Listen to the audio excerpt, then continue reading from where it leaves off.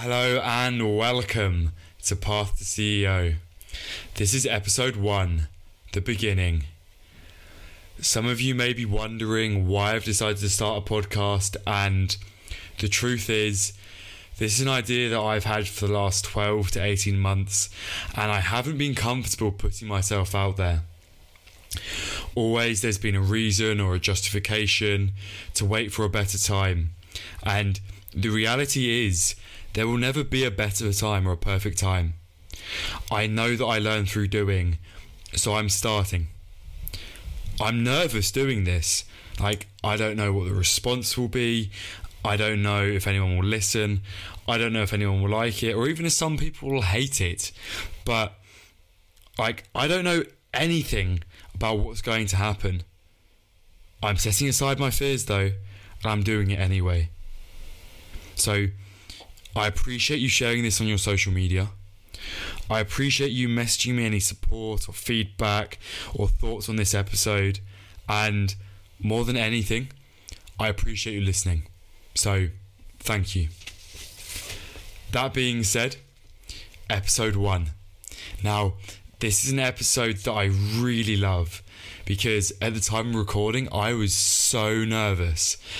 It's something that I'm going to be able to look back on and see my growth, my progression, and the increase in my confidence as I go. And I'm going to love doing that. So, my guest today is a man called Greg Santos. Greg is an entrepreneur, a productivity machine, incredibly disciplined. He wakes up at 3:50 every single day, 7 days a week, 365 days a year, to run an accountability group at 5 a.m. called the Morning Hustlers. Greg also helps young professionals and entrepreneurs build relationships with potential mentors, as Greg has done incredibly successfully himself. Cool, hilariously funny, and incredibly disciplined. Greg is an amazing person that I have the pleasure to know. And on this episode, Greg shares his lessons that he's learned from his mentors, the journey that he's been on to get to be the amazing person that he is today. And that's something that I think doesn't happen enough in society. The conversation about, this is who you are today, but who were you and how did you get to be the person that you are today? That's what we discuss in this episode, and Greg shares some really incredible insights. He's been on an amazing journey, and I'm really excited for you guys to listen. So, my first question that I put to Greg is, Greg, tell us a little about your journey, how you got into entrepreneurship and personal development, and how you just got started in life.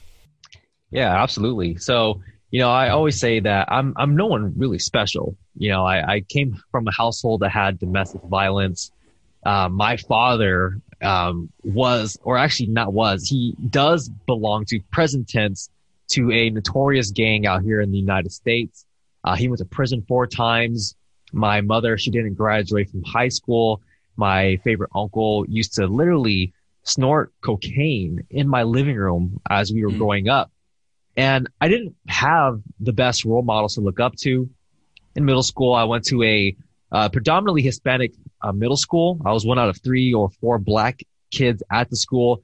And, kids are ruthless, man. I'm being called the N-word, and I wouldn't want to stand up for myself because to me, speaking up and having a voice and confrontation usually ended up in some kind of violence and terror.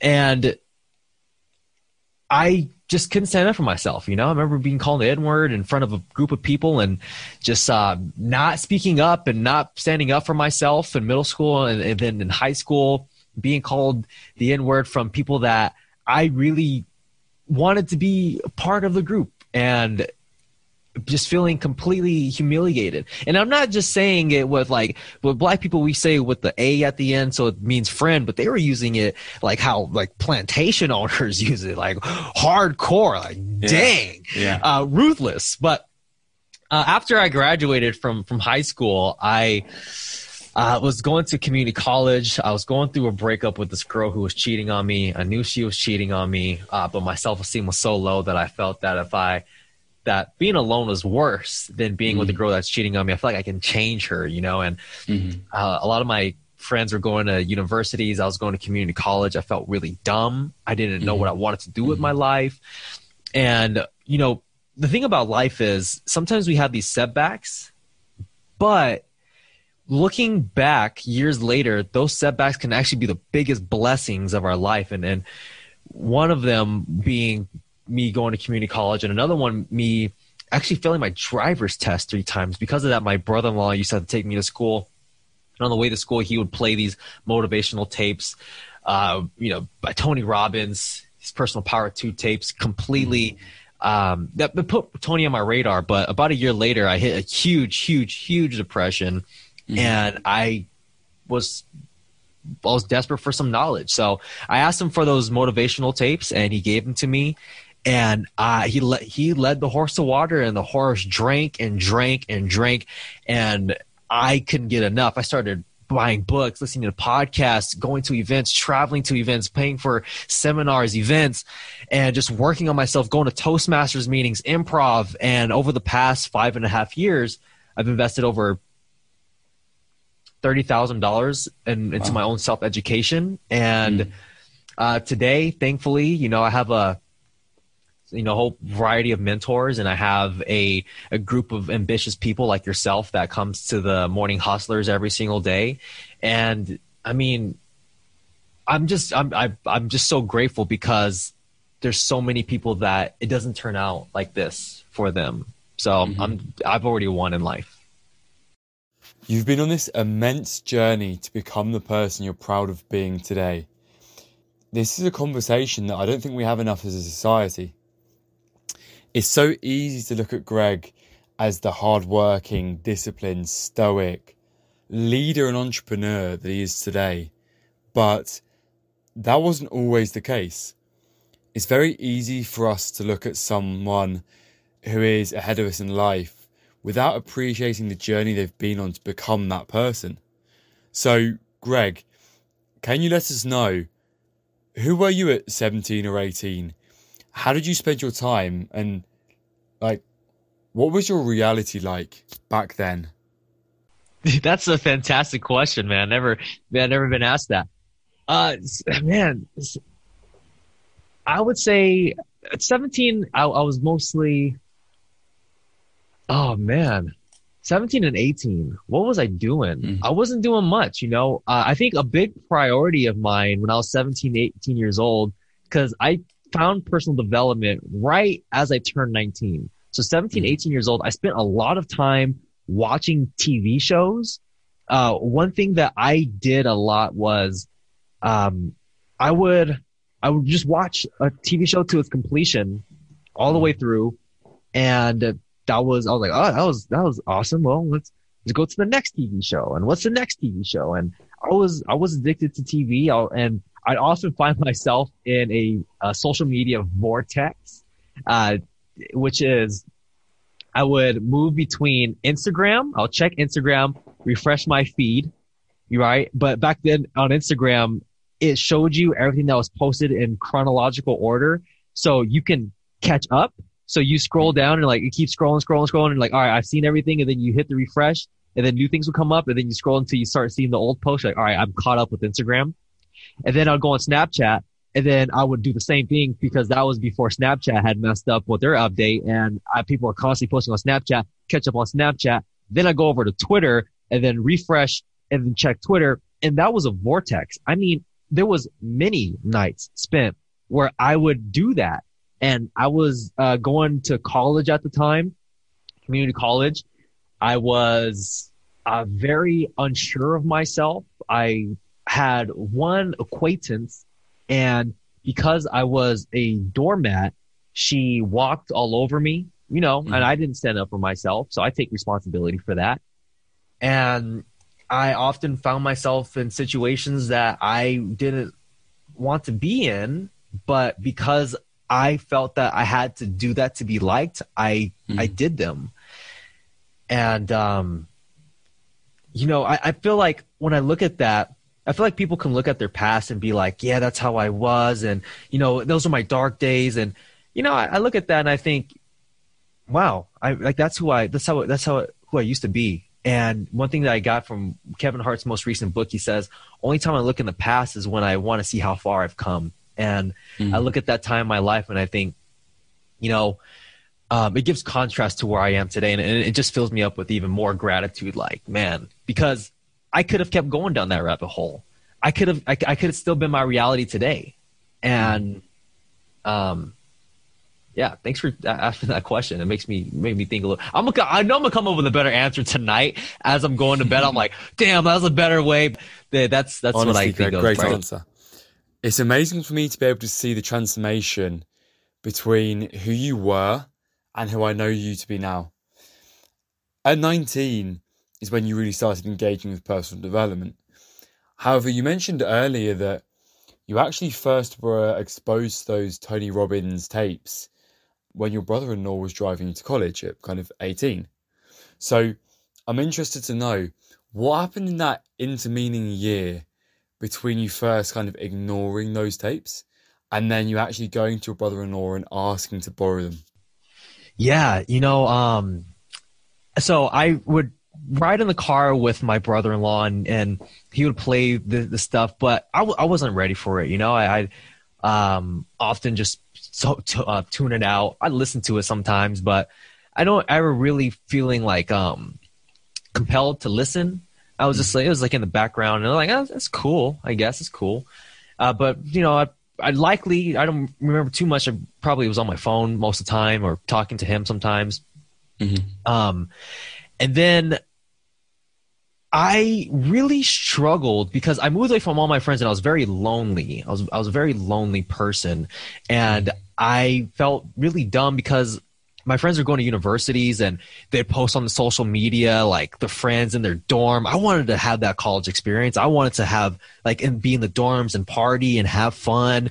And that wasn't the reality. I was in community college. People kind of keep to themselves and, my friends weren't keeping up with me or we weren't in communication, rightfully. I mean, it makes sense. Like they're in a new chapter of their life and they're doing the best with what they have. So then I remember I was just feeling so down. I was feeling so depressed. And personally, as a people pleaser, I often had this front that everything was okay. I was always a happy guy, that I had to constantly put effort to uphold this image. If I felt sad, I felt like I had to hide the fact that I was sad. Or if I was mad, that I had to hide the fact that I was mad because I had this identity that I had this thought that people expected me to always be this happy, joking guy. But that's not the reality for most people and for anybody, right? We're human beings. We experience a wide variety of emotions. And yeah, I wasn't vulnerable with a lot of people, especially my family. And I remember I needed help. And I'd always go over my sister's house and spend time with them because I had nobody else to really go to. I had, my family, but it was cool because when we moved, I moved closer to my sister, my brother-in-law, my niece and nephew. So it was cooler to, talk to them and they're a little more open to talk to.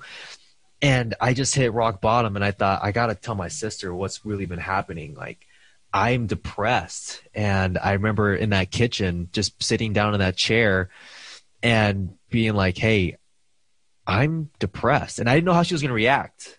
Mm-hmm. And I immediately saw empathy on her face. She asked me like, well, what's going on? And she talked me through it. And I instantly felt connection, like love. I'm like, oh man, I'm thinking about asking Wes for those motivational tapes. And she's like, I think he'll be happy to give them to you. So you walk through the door and I'm like, hey, what's up, man? And I was nervous to ask him for it. And I was like, hey, I didn't tell him I was depressed. I just said, hey man, can I get those motivational tapes that you play? I'm looking for some change. He goes, oh yeah. So we go upstairs and he downloads everything onto a CD. And I remember I felt excited because I needed a change in my life. And I remember driving home with great desperation that night because I'm like, this is it. This is gonna change my life. And it was like 9 o'clock at night. And these days I'm actually in bed by 9, but those days, I listened to the first tapes and I'm like, wow, this is very powerful. And then by day 3, literally by day 3, I felt better than I ever had before in my entire life, because it felt like I just finally learned that I don't have to be miserable. I have the power to change my life. And when I understood that life isn't predetermined, that it doesn't have to be this way, it doesn't have to suck, or you don't have to live this certain way, that you have control over how you feel and over the actions that you take, and you are in control of what your life is going to look like, and you can at least move towards a more positive direction. That was power for me. And that was just, God, I'm so grateful for that time in my life. And it's so interesting because you just said you're so grateful for it, but you just spoke about pain and misery and depression. And if you were to ask anybody, they'd be like, nah, that's a bad thing. It's a bad experience. It's negative. But you've almost reframed it and you're saying, no, it's not like that terrible thing that happened to me. It's actually an amazing thing because it drove me to change. Because if I hadn't had that pain and the pain to push me to change, you would have never changed, right? 100%. And that's the thing, right? People can look at an event that's happened in their life, and the thing that gives it meaning is not necessarily if it's a good or bad thing. You give it meaning. Growing up having a household with domestic violence, I'm grateful for it. And as a matter of fact, on Father's Day, I called my dad and I told him, like, if it wasn't for what you've done, and I'm grateful for it. And he couldn't believe it. He's like, what?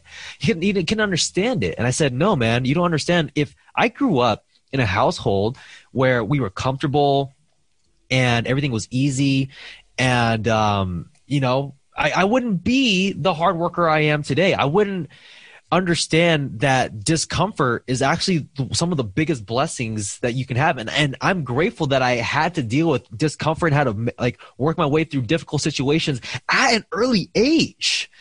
And so it's how you look at it. You can look at it and easily be like, oh man, like this messed me up, and other people had good childhoods and I didn't. And why is life treating me like, well, you give it that meaning.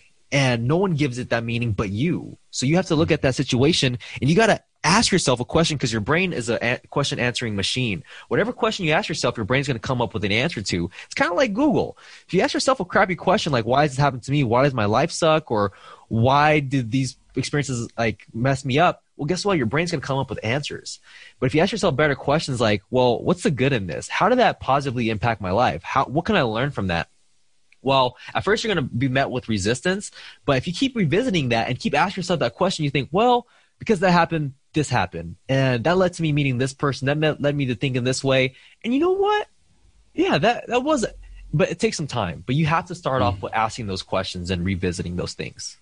Yeah. Something I've heard you say before, and something you've spoken about before, is you say is a big realization for you was life's happening for you, not to you. What I just took from what you were saying is you were saying that you had that realization.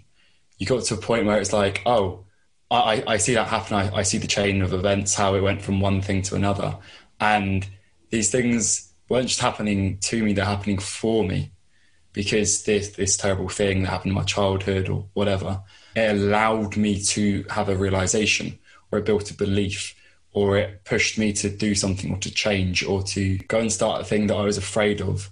But the pain I had growing up, or the pain I had from this thing that was terrible, pushed me, because the pain was greater than the fear and the pain derived from that fear of, say, doing the Toastmasters, for example. I know you were Toastmasters for a year or longer, for a long time. And that contributes, for example, your amazing ability to speak. And we see that in the Morning Hustlers. As an interesting point, what drove you to start the Morning Hustlers? A 5 a.m. accountability call, a community of entrepreneurs and professionals and ambitious people. What drove you to start that? Fantastic question, Tim. So when I was investing heavily into myself. I started to become a different person from books because you got to think about it. I was 19 years old when I first came into personal development, but my life has been lived in a similar fashion where no matter what environment I went into, no matter who I met, I was typically treated similarly because of how I was behaving and how the thoughts I was having. So when I came into personal development and I started reading books and investing in myself, my mind started to like change. Like I started thinking differently. Patterns in my brain started to rewire. I started to look at the world differently. And it was a slow process, but eventually I started becoming a different person. And slowly but surely, I noticed that the people around me, like usually around my age group, weren't thinking like this. They weren't taking their life seriously. They weren't investing in themselves. They cared more about what they were going to drink on that weekend, or they would talk about, I can't wait for my off days, or what are you doing this weekend? Same old, not much. Like really nothing exciting to look forward to. And I thought, I can't grow around these people. How can I possibly grow on these people? And they don't really care about themselves too much. But what I noticed was when I go to the personal development events, like a Brendon Burchard event, a Tony Robbins event, Grant Cardone, Derek Moneyberg, whatever it was, I met these amazing people who are just like me.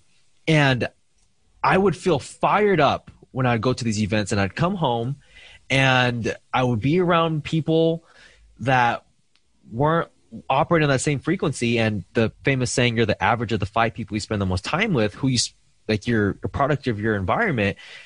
I started to not hold myself to those standards again, and I'll be back to where I was. So I looked and looked and looked for a long time for people that are like me. It was so challenging to find because I don't live in a big metropolitan city. And I remember I went on Meetup many times to look for events and groups that are meeting up, and I can never really find anything. And it would seem like most people who cared about investing in themselves were older people because they came to that realization that they need to invest in themselves. And a lot of the younger generation didn't have that realization that I came to. And it made no sense to me when no one wanted to really work on themselves super hard. But I looking back, I understand, I get it, right? Yeah. But I was in hot yoga one day, and I remember the last pose in yoga is called Shavasana, also known as corpse pose. And lying down on my yoga mat, and I'm thinking with great intensity, I'm thinking, where can I find people that are like me? Where the hell are there people around me that think like me, and how can I be friends with them? Because I'm tired of being alone. I need to be around more ambitious people. And I thought I can go on Meetup. I'm like, no, you've checked Meetup a million times, man. You keep checking it and nothing changes. Everything is so far away. You don't want to drive an hour away every week to go meet these people. What are you going to do? And then I thought, Greg, why don't you just create your own group? And at first, I felt a little bit resistance to that because it's like the burden of responsibility. But then like a couple seconds later, I'm like, wait. Why don't you create your own group? You should create your own group. And then I was like, I should create my own group. And I was like, oh, you know what I'm going to do? I'm going to create a weekly accountability group with friends that I know that we aren't really close proximity wise, but I can put together a Zoom. This is before the pandemic, right? So everybody knows Zoom today, but I put together this. I was like, I would do a weekly Zoom meeting, and we're going to talk about our goals, and we're going to meet up every single Sunday at 8:30 p.m. We're going to talk about our goals. How do we do? Hold each other accountable. But the thing was, people would flake. People would say, I'm sorry, man, I can't make it. I have some other things I got to tend to. I'm like, what's more important than your goals? You're doing this once a week. Can you just make it once a week? I didn't understand. It was so frustrating.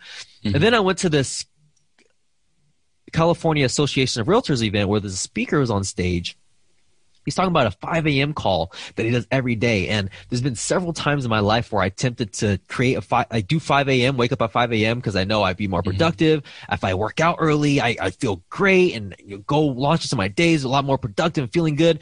So I thought, I'm going to join his call. So I joined his call, and it was like 3 minutes, and it was on the phone. It wasn't on Zoom or anything. And I get off the call and I'm like, I can still easily miss. Like, no one's holding me accountable. And I thought, Greg, you should create your own 5 a.m. call. Because if you're the leader, you can never miss a meeting. And you're going to do this 7 days a week.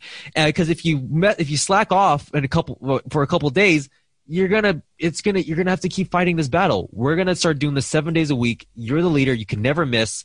So I put it out there, and people rose their hand. People showed up. I had like 8 people that showed up for the first meeting.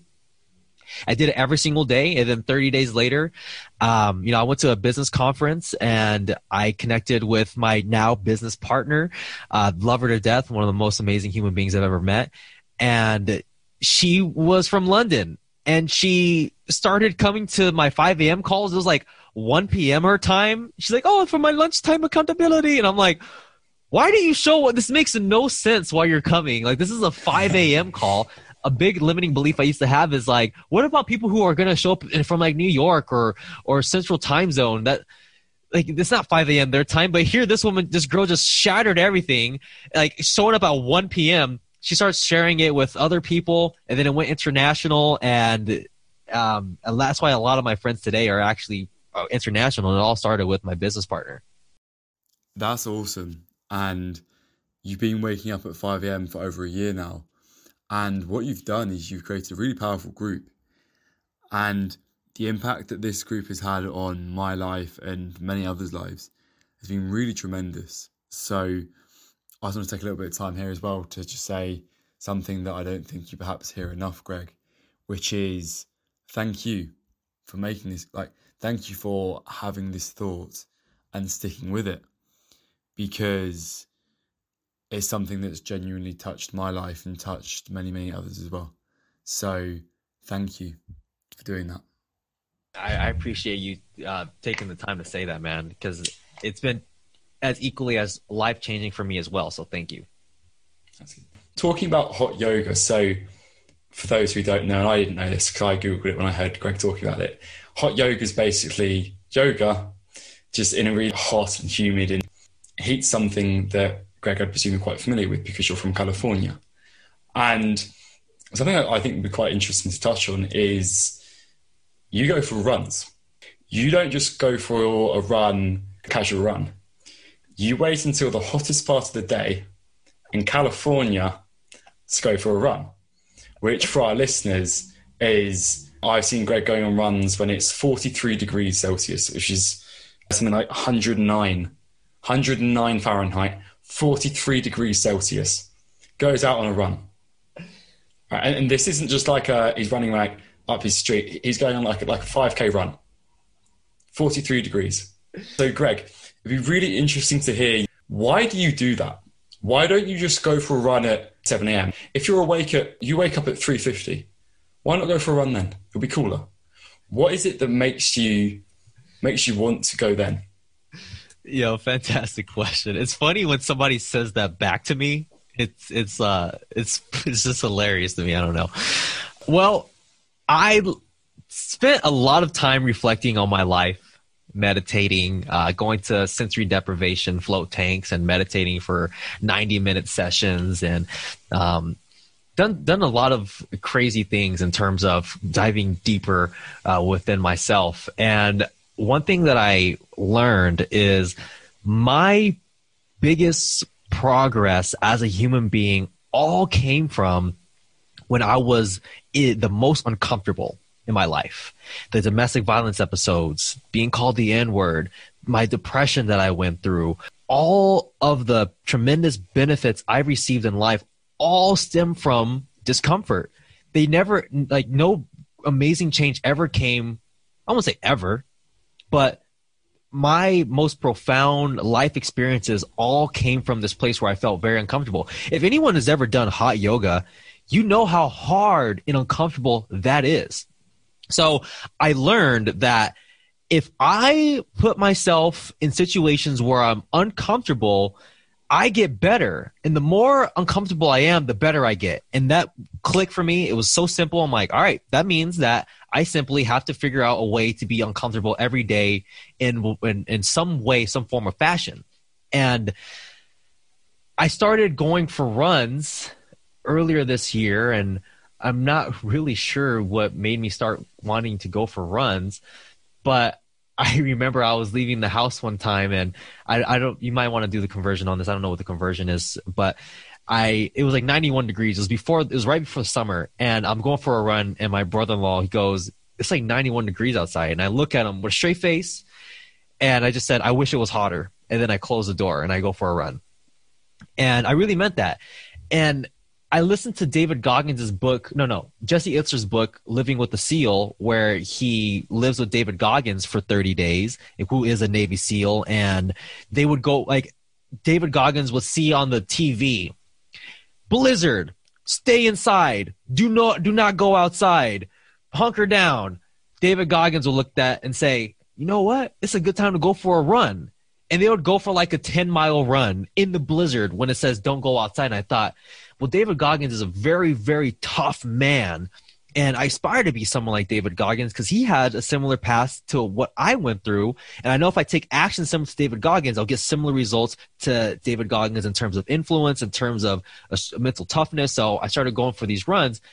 And I was waiting for times where like it's blistering hot, because if David Goggins can go for runs where it's like blizzard, stay inside, sometimes I'll ask Alexa, I'll be like, what's the weather today? And sometimes in California, she'll be like, warning, excessive heat warning between now and tomorrow. And it's like, the weather outside today is going to be as high as 110 degrees. I'm like looking, what time is it?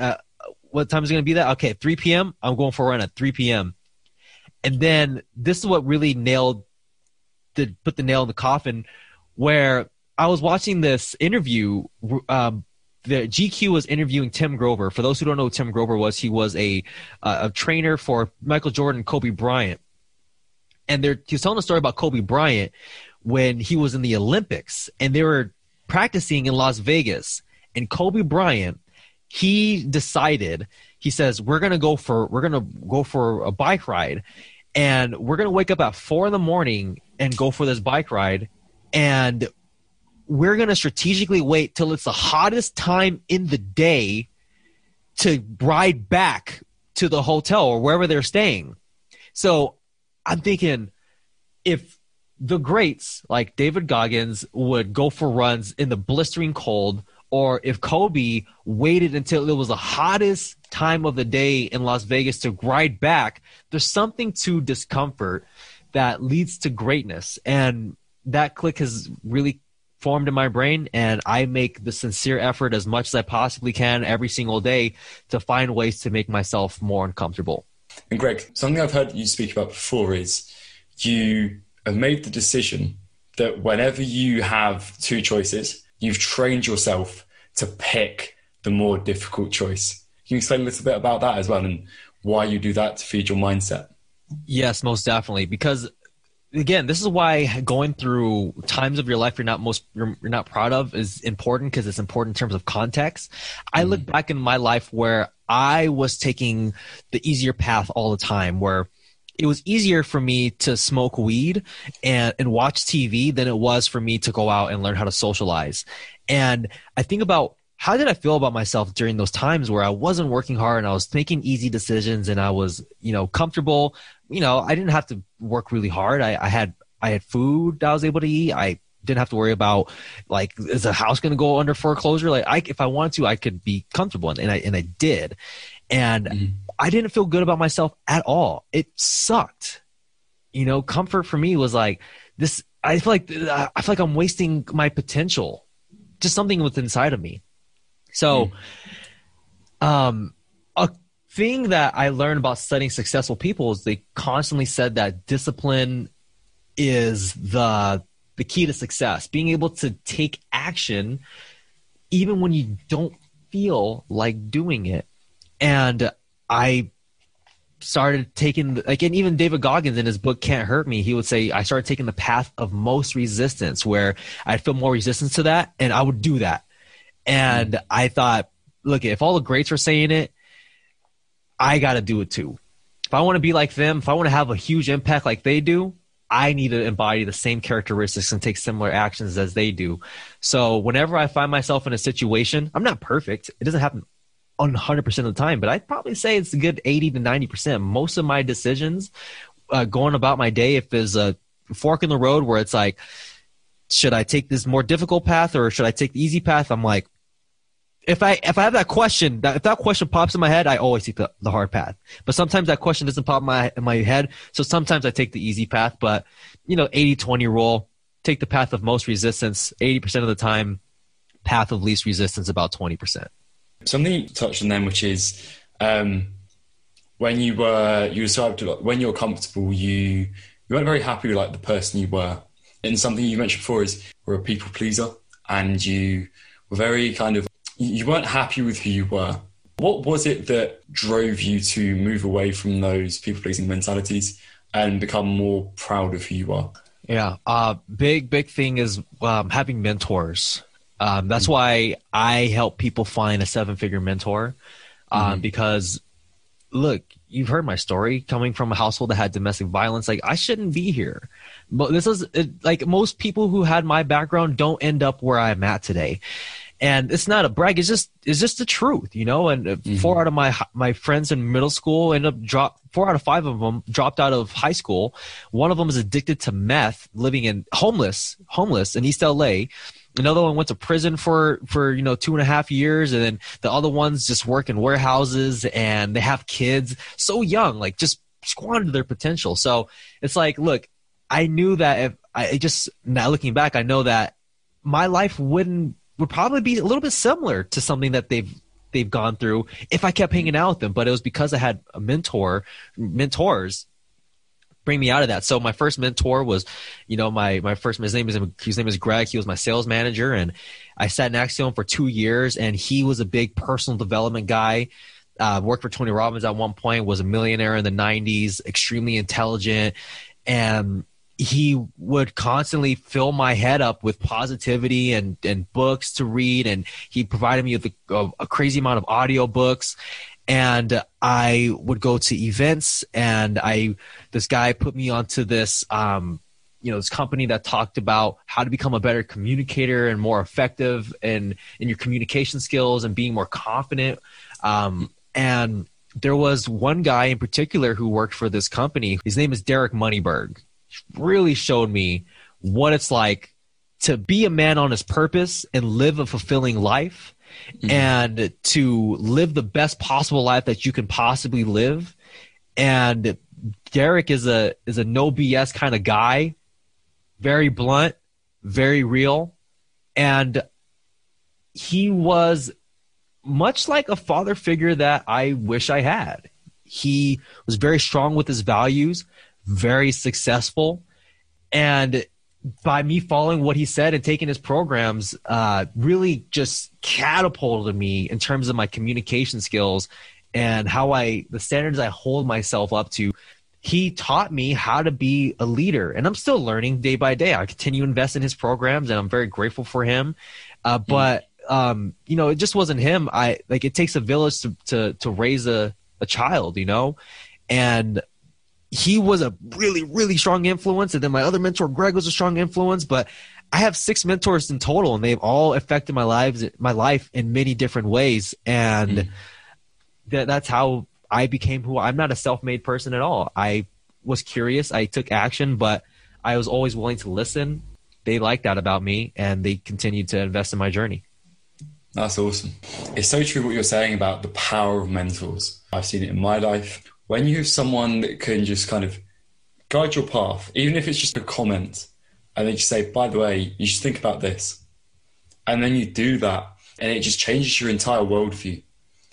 As you mentioned yourself, you are someone who's extremely good at connecting with these high-profile people and building those relationships, and that's what you help people do.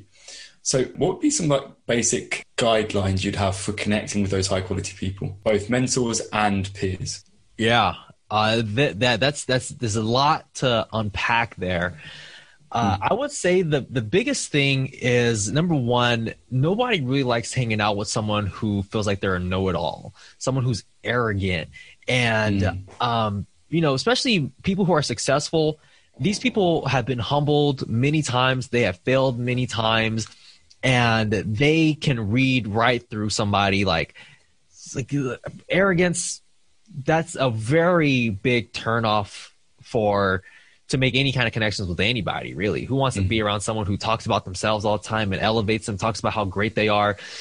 What people like to be around, number one, people like to be around someone that makes them feel good. Like, we're emotional creatures. How much time do you want to spend around people who make you feel bad? Probably not many.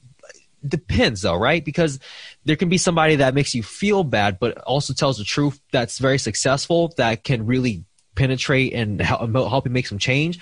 But there's other ways where people can beat you up, where people can gossip, and like so don't take what I'm saying as black and white.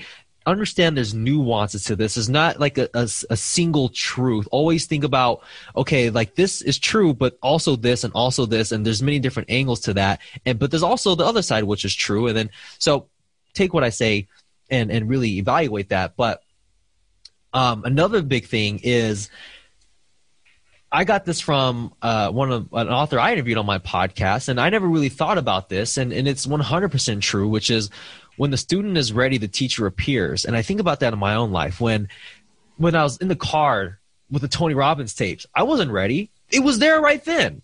The tapes were right there in my fingertips, but I was not ready. But it was when I was ready and that became available to me, now the student is ready, the teacher appears. And then with my mentor, Greg, I knew Greg for a year at that point. We had some interactions with each other, and, I always thought he was a very enthusiastic guy and he's really awesome. But I remember when I was in community college, I was typing up an email, and I was so nervous to ask him to be my mentor. I wanted him as my mentor so bad. And I just couldn't muster up the courage to send the email. I was like, I don't know. I was really insecure, right? But then I had met this guy at this event who paid for this big, something big. And he was like 22 years old. He paid like $5,000 for a program. And he told me he was a salesperson. And I talked to my brother-in-law, and I said, I'm looking to become a salesperson. He says, go talk to my sales manager, which was Greg. And he gives his sales reps a test to determine whether or not you'll be a good salesman or not. I go talk to Greg 2 days later. He offers to be my mentor. Oh my God. I was elated. I couldn't believe it. And first, you have to be ready. Listen, nothing's more frustrating to a mentor, or nothing's more frustrating to a peer as well, if you cannot be influenced, where nothing's more frustrating than me saying, okay, I see your situation. You need to fix this, if you're asking for advice. And you go talk to them a week later. I'm like, hey, how's it going? You say, I didn't really do that, because of this, whatever. I'm like, I don't want to give you more advice. Like, it's frustrating. But if I give you a book to read and you go and you execute on that and you read it and you're like, and I did this, I took this action, you're like, oh my God, like someone who's actually taking action. Like, hey, I want some more. Here, go do this. And they go do it. And you're like, oh my God. So being a great student, be curious, like don't have an ego, take the action. I think the biggest thing that's attributed to me is the fact that helped me connect with not only mentors but also peers, is the fact that, like, when I talk to a peer, like with Tim, I don't feel like I just know everything and I'm just constantly giving Tim advice. I look at Tim and I'm like, this is my buddy who has something that valuable to add. And if he says something that changes my mind, I'm like, that was powerful. I accept that and let it influence my life. And now it's a win-win relationship. And just being humble enough to learn, that makes you more fun to be around. And I would say those are probably the biggest two things. Like, when you're ready, the teacher will come. Trust that it will. It's happened many times in my life. And I keep hearing this from some very successful people. It seems to be a common theme.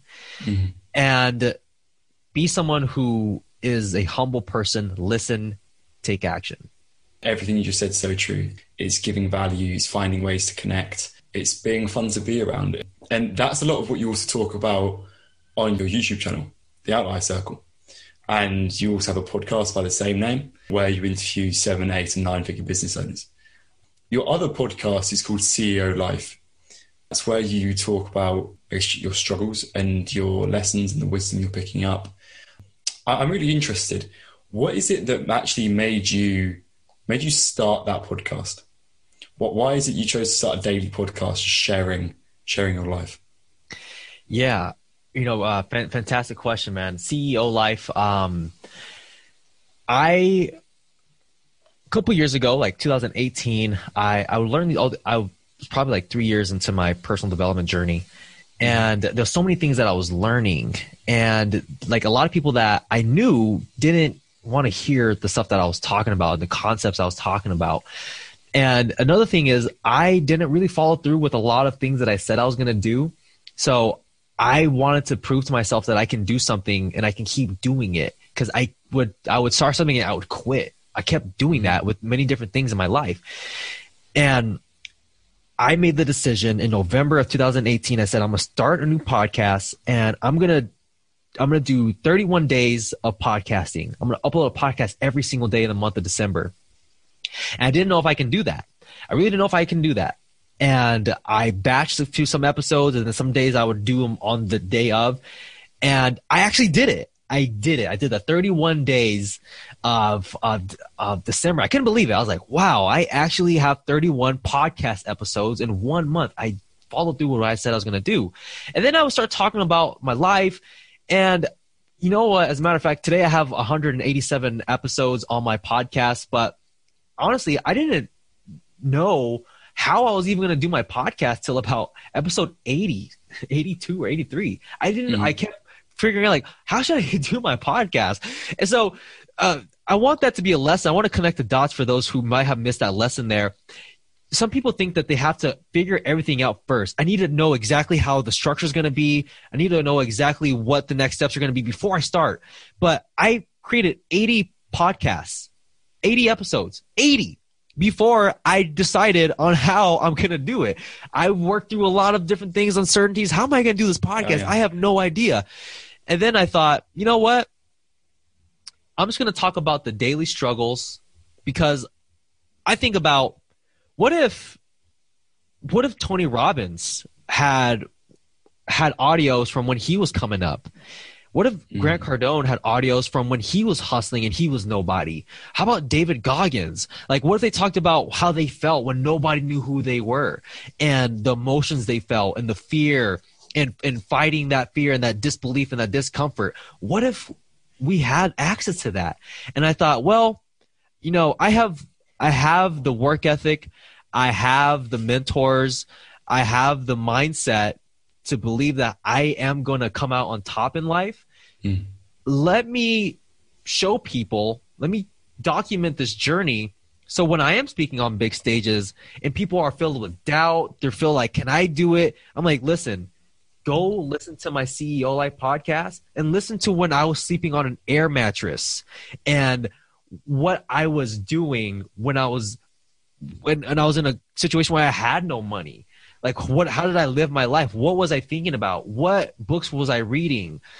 How did my day-to-day go? Because the thing is, the people we look up to, we tend to project this perfect lifestyle because they have these opportunities, or traveling, they have beautiful people around them, they have amazing friends, and we can think their life is so great. They, like everything they want, they can have it.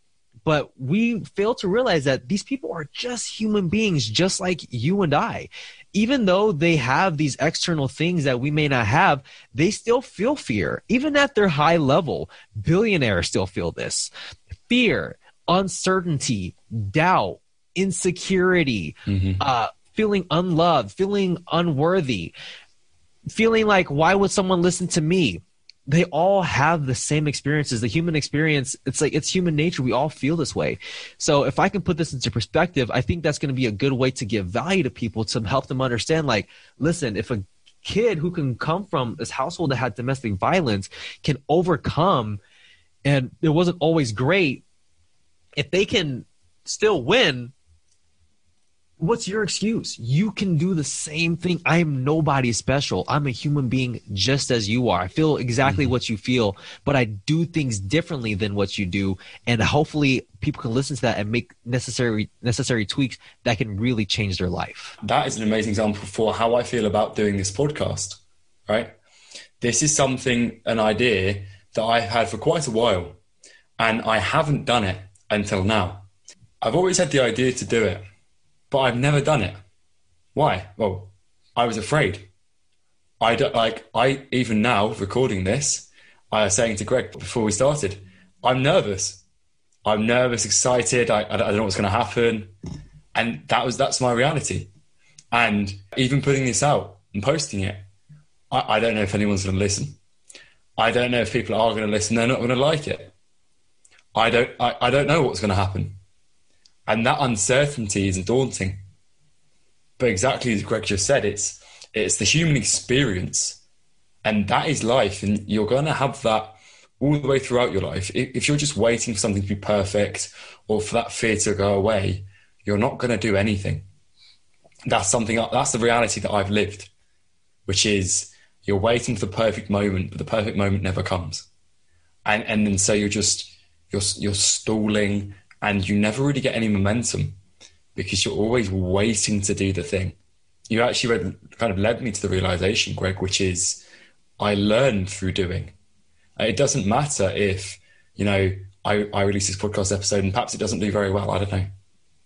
But I'm definitely going to learn from it. Worst case scenario, I'm going to learn. That's worst that's going to happen. And you really led me to that realization, which is just do it. Take action.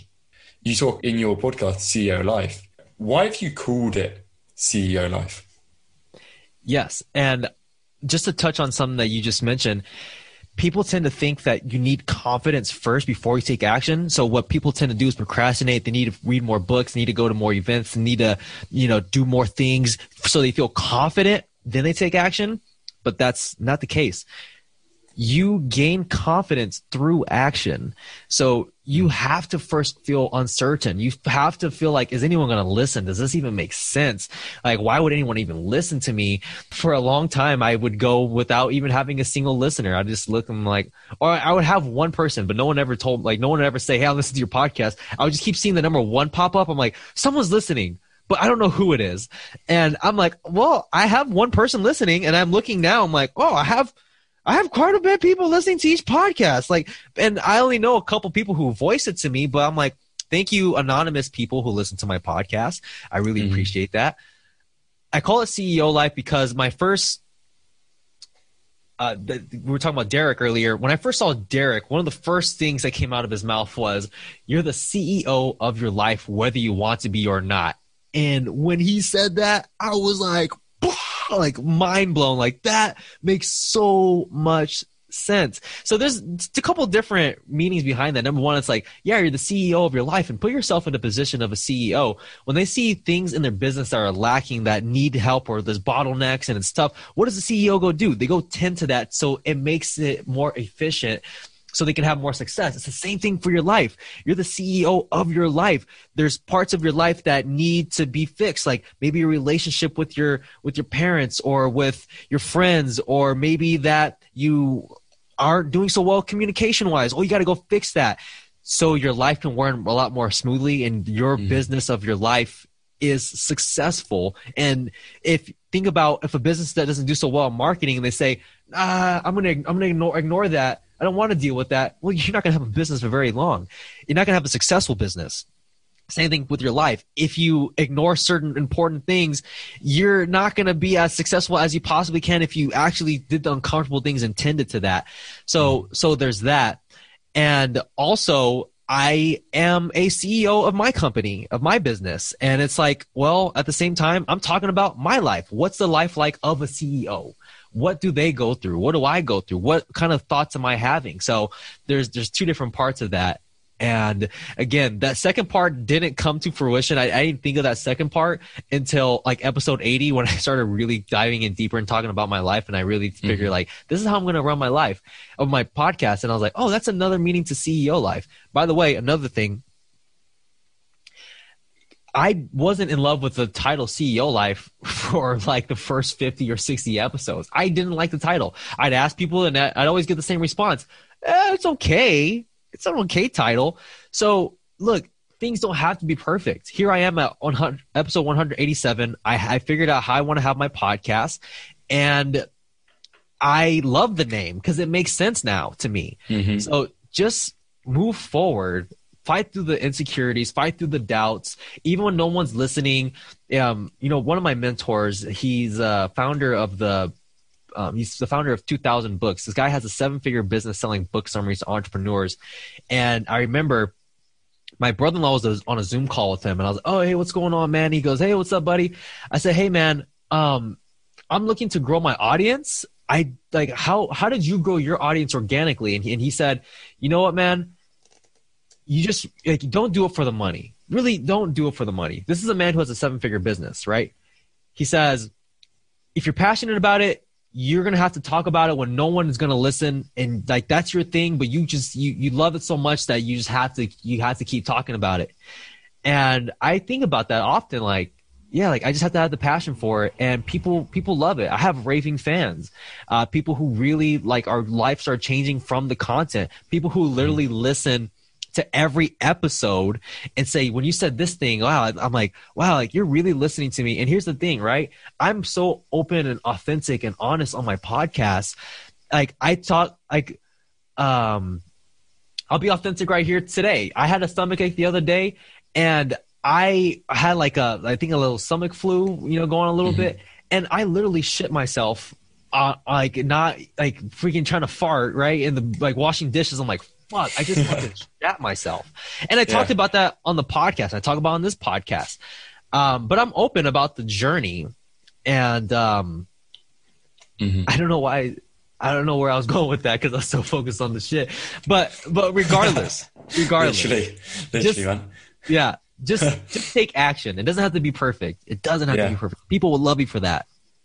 What you just did there is you lost your train of thought, and you're completely open with it. You're completely open with what you're talking about, and you're just really authentically you, which is one of the things that I admire so much. Is you are you.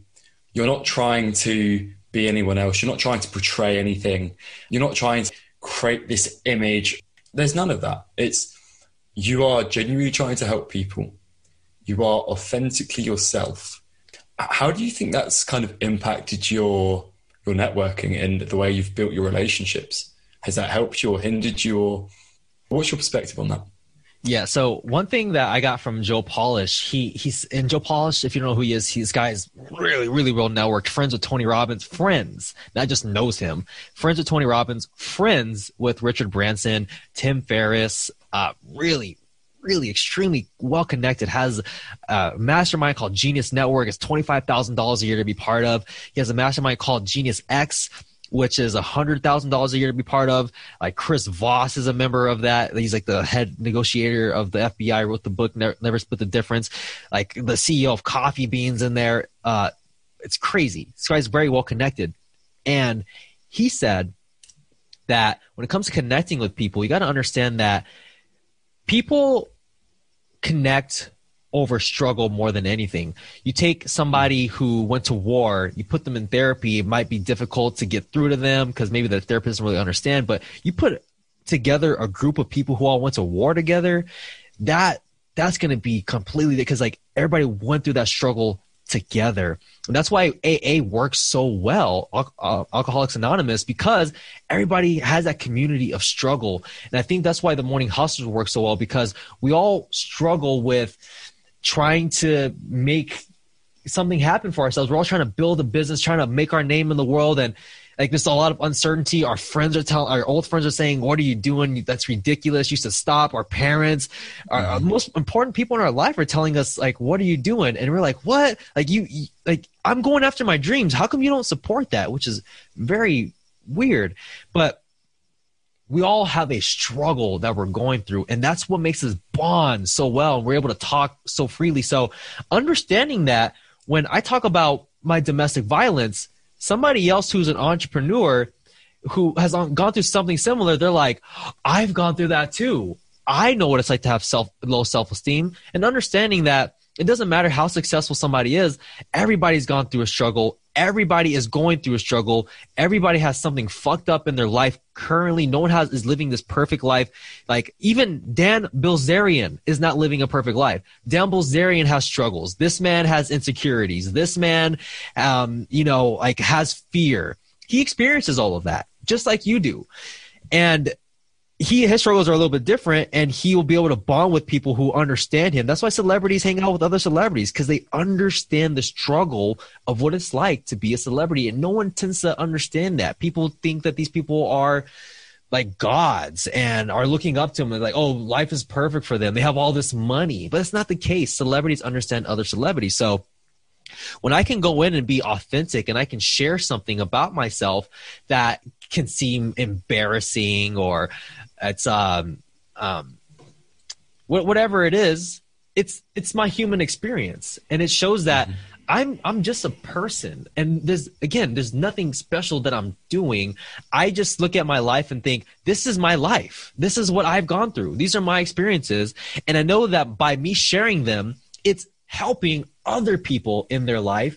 And there's nothing that's been more fulfilling for myself than to see somebody transform, than to see somebody live better because of a struggle that I've gone through, and just to be able to share some information that's like, you said this one thing, like, for example, I shared me shitting on myself on your podcast, and maybe hope that might even inspire you to be like, man, I should be more open with other things. Like that opens up my mind. Because how do I feel when he said that? Do I feel like I just got closer to him?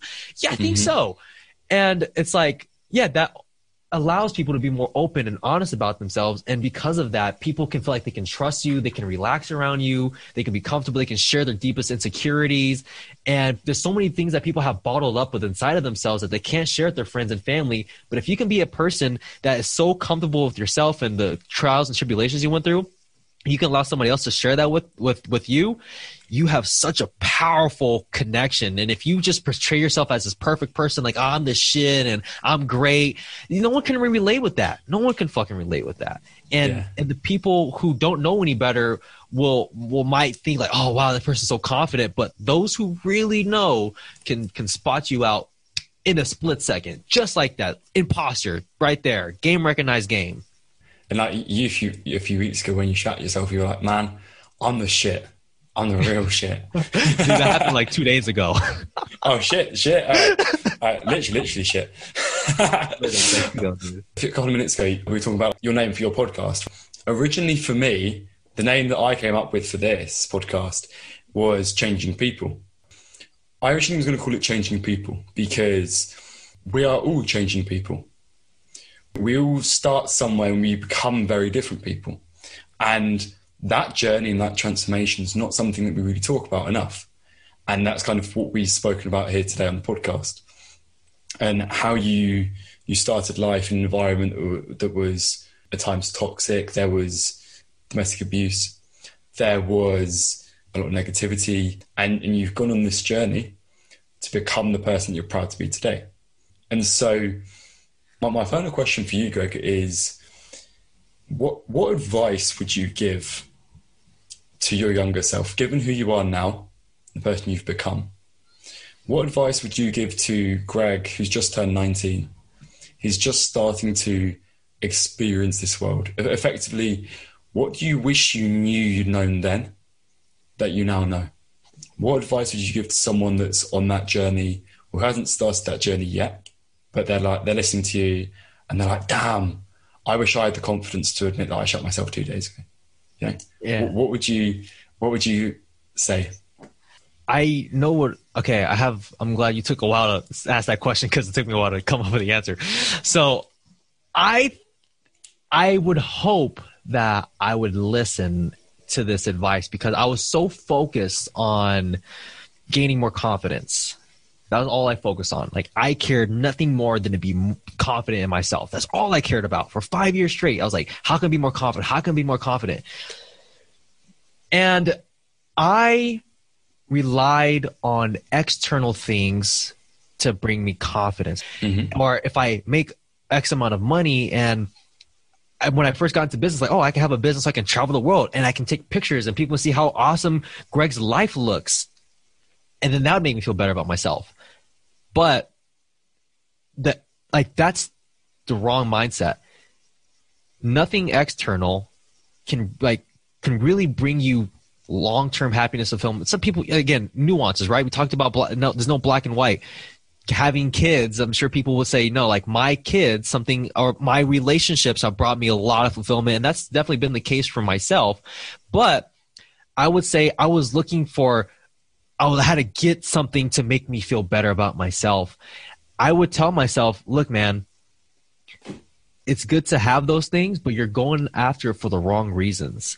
You're going after it so you can make yourself feel better about yourself. Instead, focus on how can you just become better as a person, get better, put more, like invest in yourself, for yourself, grow for yourself, dive deep into yourself, and be okay with who you are as a person, and really grow, not to get something. Be okay with what you have. Be grateful for what you have. Not everybody has two parents that are alive. Not everybody has the ability to walk. If you were born 150 years ago, you would be a slave. Even if you were born 50 years ago, you wouldn't be in the position to become an entrepreneur like how you are today. Like, think about like what's great in your life already. Be 100% okay with what you have. Work hard to grow yourself for yourself. And those things that you want, they'll come. If they don't come, you're also okay with that. You don't need those things to feel okay with yourself. What you need to do to feel okay with yourself is being okay with the actions that you're taking, being proud of the person you are, being proud of the person you're becoming. Continue to do I'll tell myself, yeah, you're about to go on this crazy journey, man. You're about to do a lot of inner work, and be grateful for that you're coming across this so early on in life. You're about to go on the most gratifying journey that anyone can possibly go on, but work on that for yourself. Don't work on it to get validation from people.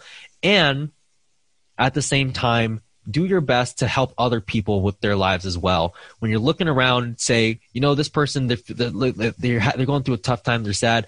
How can you possibly help them out in their life? How can you contribute? That's definitely tough because your brain isn't fully developed, like until the age of 25. And it's hard to have, especially when you're young, it's hard to have enough reference experiences to really have that message sink in. I'll tell myself, hey man, that stuff what you're going after isn't going to bring happiness and fulfillment, man. As a matter of fact, you can get all that stuff and you can still feel very empty. And that's a lesson. And I may have not listened to that because that was a lesson that I had to learn. The most fulfillment that I've got was I grow for myself. I do better. I do the best I can because I deserve to show up as my best self in my life. I owe it to myself to live the best possible life that I can because I am alive and there's opportunities, and it'd be a great disservice to my friends and my family and humanity if I didn't live the best I possibly can and also help other people do the same. Huge, major disservice. So the biggest fulfillment that's come from me in my life is the growth that I've experienced for myself when I do it specifically for myself, and helping other people overcome their challenges. Like when Tim, thanks for, nice words and compliments. And when some people say that I'm really making a huge difference, bro, that's why I do it. Like there's nothing that makes me happier than contributing and seeing people have these breakthroughs in their life. So, when you take your focus off yourself in terms of like, how can I make myself look great? Think about how can I make others look great? How can I uplift other people and also work on myself at the same time? Do you have anything you want to plug or shout out or say just to finish up the podcast? Yeah, most definitely. So I put together something very special for those, like if you want to have, if you want to grow your network or you want to have a 7-figure business owner, a mentor, whatever it is, I put together a free PDF, like the 7 common mistakes that people make when it comes to connecting with people.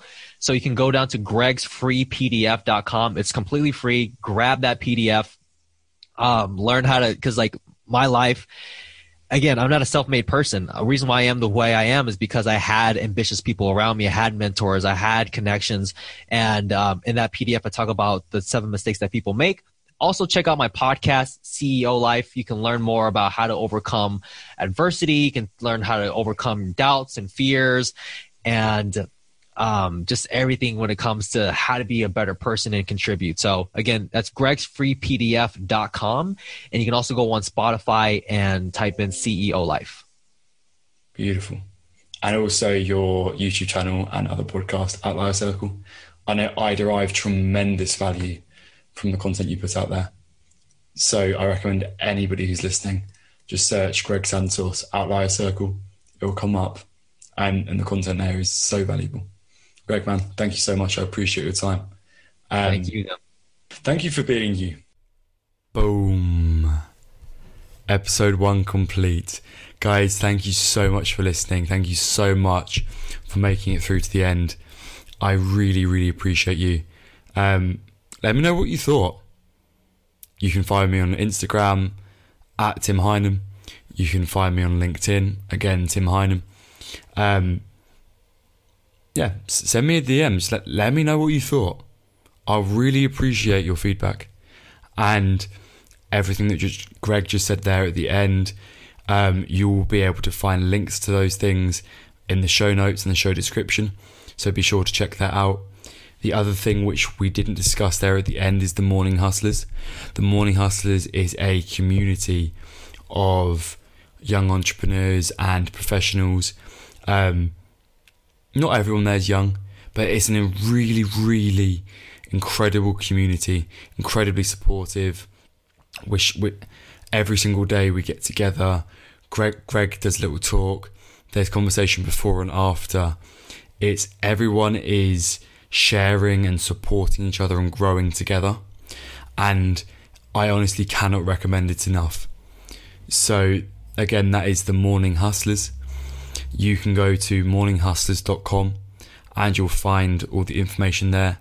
Again, that will be linked in the show description. And I just want to touch very briefly on what I said at the end as well, which is we always think about what are we doing? What are we doing? What are we doing? But we're not human doings, we're human beings. And so rather than constantly think about, this is what I'm doing, think about instead, this is who I am. Because we're human beings. And one of my favourite things to say to someone is, thank you for doing what you do. And even more than that, thank you for being who you are. Because the person that you are is so important. It's fundamental. And I think it's good to show appreciation for the person someone is, not just the acts that they do. But that being said, everybody, thank you so much for listening. Thank you so much for making it through to the end. Let me know what you thought. Check out the links. Check out Greg Santos. Incredible guy. Instagram at Greg Santos with a 0 for the O. Again, at Greg Santos with a 0 in the place of the O on Santos. Incredible man. Reach out to him. Speak with him. I can't recommend it enough. And thank you so much for getting through to the end. I appreciate you all.